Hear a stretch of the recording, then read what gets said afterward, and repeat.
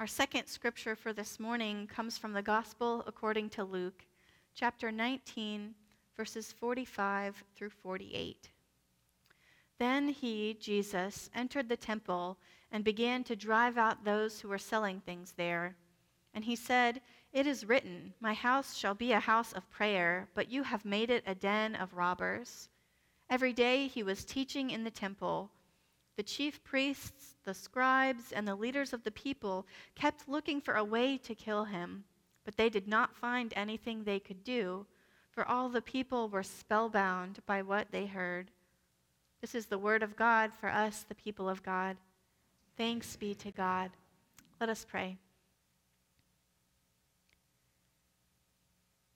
May the words of my mouth and the meditations of all our hearts be pleasing in your sight, O God, for you are our rock and our Redeemer. Amen.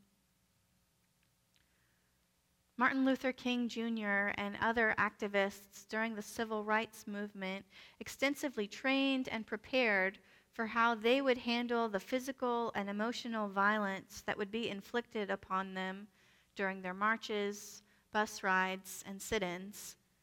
They prayed together. They practiced enduring verbal abuse, being hit, and having smoke blown in their faces so that they could remain calm when it was actually happening. These activists were then mocked, harassed, assaulted, and often arrested. Dr. King suffered a number of death threats and indeed was assassinated for his work. It was hard work for very slow progress. Yet the late John Lewis called what they were doing good trouble, necessary trouble. At the end of their rope, with backs to the wall, standing up and fighting injustice was the only option for many who believed in the cause for civil rights. It caused a scene. It challenged the status quo. It reminded folks the way we are doing things is not right and not how God intended. In our gospel lesson this morning, we are reminded that Jesus was a Jew who likely traveled to Jerusalem each year to celebrate the Passover festival. When the Israelites were escaping slavery in Egypt, God commanded they put the blood of a lamb on their doorposts so that the angel of death would pass over their houses. This annual Passover festival was a celebration of God's grace and deliverance. This is not like other years Jesus has gone with his family and friends growing up, though. Jesus has been preaching and teaching and healing along with his disciples for some time now. He knows this week in the holy city will be different. Having made his triumphal entry on a donkey to the sight of crowds waving palm branches and the sounds of their voices shouting Hosanna, Jesus and his disciples make their way to the temple. Jesus is angered by what he sees there, but not simply the presence of buying, selling, and exchanging currency. These practices were required for people who had traveled a long way, were carrying foreign money, and needed to purchase animals for the purpose of offering sacrifice to God. People who came to worship God in Jerusalem exchanged their coins for temple currency to be used within the temple area itself. They purchased animals to sacrifice to God. The problem isn't the temple itself or even the sacrificial system. Jesus has a problem with the temple leadership. Merchants who converted currency and sold animals for sacrifice had a monopoly on these types of commerce, and they would charge exorbitant rates that left poor travelers with no other options. Rather than using the temple for its intended purpose, they used their relationship to the temple to hide their unjust behavior. Jesus' anger and actions in this passage can be uncomfortable for us to think about. But Jesus was fully God and fully human. He experienced the full range of human emotions, including anger. You know how your body reacts when you feel anger, yes? Your muscles tense up. your face gets hot. You zone in on the problem at hand. You might feel this type of way when you're interrupted or criticized. Maybe when someone cuts you off in traffic, or when you are calmly disagreeing with someone and they tell you to calm down. That makes me mad.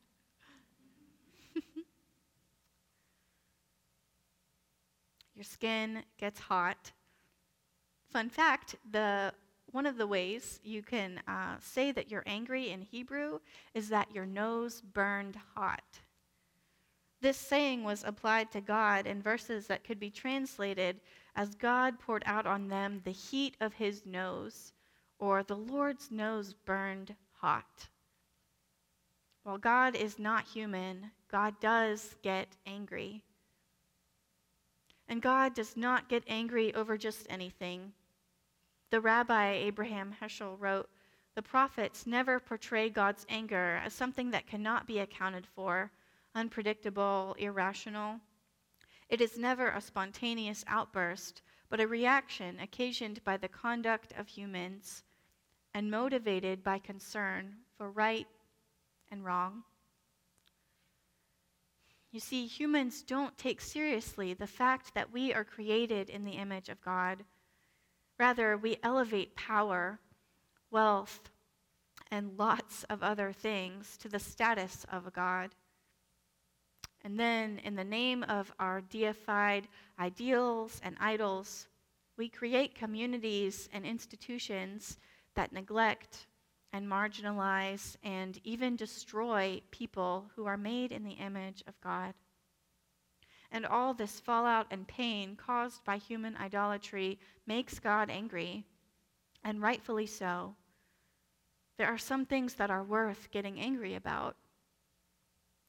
Think of it this way. While anger can be a destructive force, there are some situations where we view anger as necessary and right. When someone sees injustice happening, getting angry is a warranted response. In fact, most of us would say that a person who feels nothing when they see a terrible injustice is not emotionally or mentally healthy. Anger can be a protective energy, and this is how God's anger is expressed in the Bible. God is not a volatile, angry being who loses his cool now and then. Rather, God's anger is a measured and reasonable response to injustice and evil. So yes, this injustice in the temple produces a righteous anger in Jesus.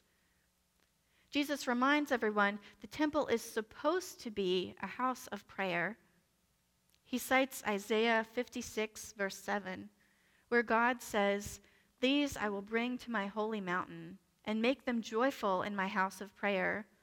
Their burnt offerings and their sacrifices will be accepted on my altar, for my house shall be called a house of prayer for all peoples." In contrast, the merchants and temple leaders have made the temple into a den of robbers. A den of robbers. Here, Jesus uses language from the prophet Jeremiah. God speaks through Jeremiah to admonish the people of Judah who have been stealing, murdering, worshiping false gods, and oppressing the foreigner, the orphan, and the widow. They commit violence and idolatry, then seek refuge in the temple, like bandits hiding out in caves to plan their next crimes. Through Jeremiah, God asks God's people, "Has this house, which bears my name, become a den of robbers to you?" Referring back to scripture from the Hebrew Bible was a careful and intentional choice Jesus made to remind the people of how they had strayed from their covenant with God in the past and were doing so again now. God doesn't want sacrifices at the expense of the oppressed, Jesus is trying to say. Their false religion is worthless in the days of the prophets and now during the festival. When I see injustice in the world myself today, I get mad. I want to lash out.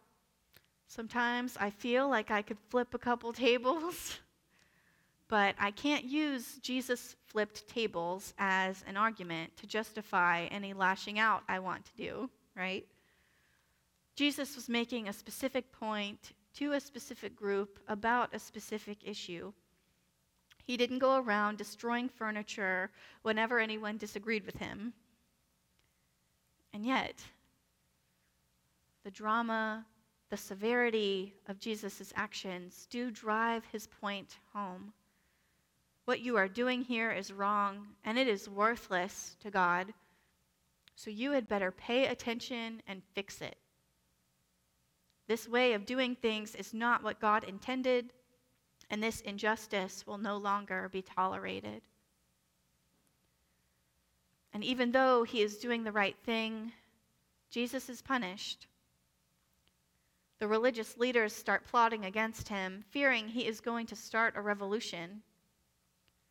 The chief priests were heads of priestly families and advisors to the high priest. They are angered by Jesus' actions because they run the temple and are responsible for what happens in it. If there had been a riot when Jesus threw out the merchants, the Romans would have held them, the chief priests, responsible. But the chief priest's anger does not slow Jesus down. Throughout the remainder of this Passover festival, what we now consider the Christian Holy Week, Jesus keeps coming back to the temple to teach and preach on the kingdom of God.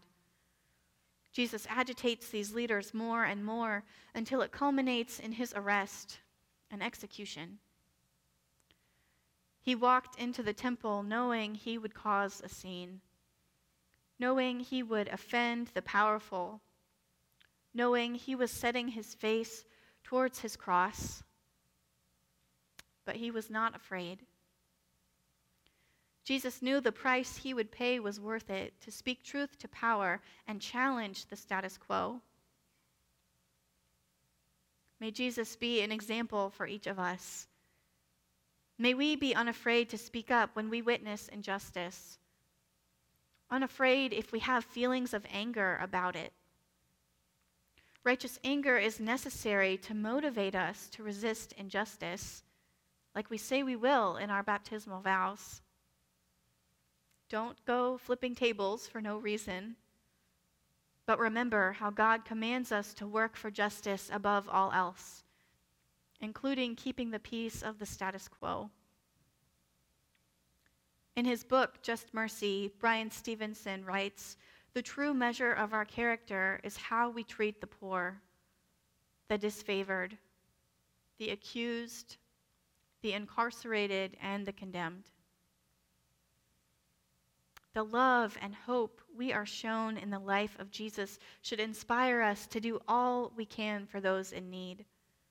The hope Jesus offers is the kind of hope that creates willingness to position ourselves in hopeless places and be a witness. The kind of hope that allows us to believe in a better future. May Jesus move us to channel righteous anger into action, to fight against poverty, food, housing, and healthcare insecurity, greed, and so much more. All injustices that still exist today and still keep us from the abundant life God intends for us all.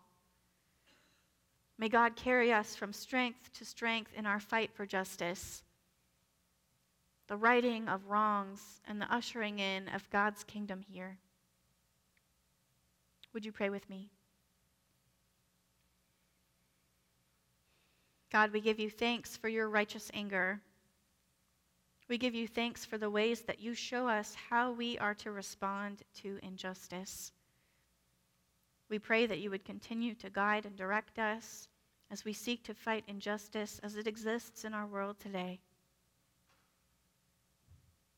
Amen. Would you please stand and join in singing our closing hymn, Hymn of Promise, number 707 in your hymnal, and the lyrics will also be on the screen.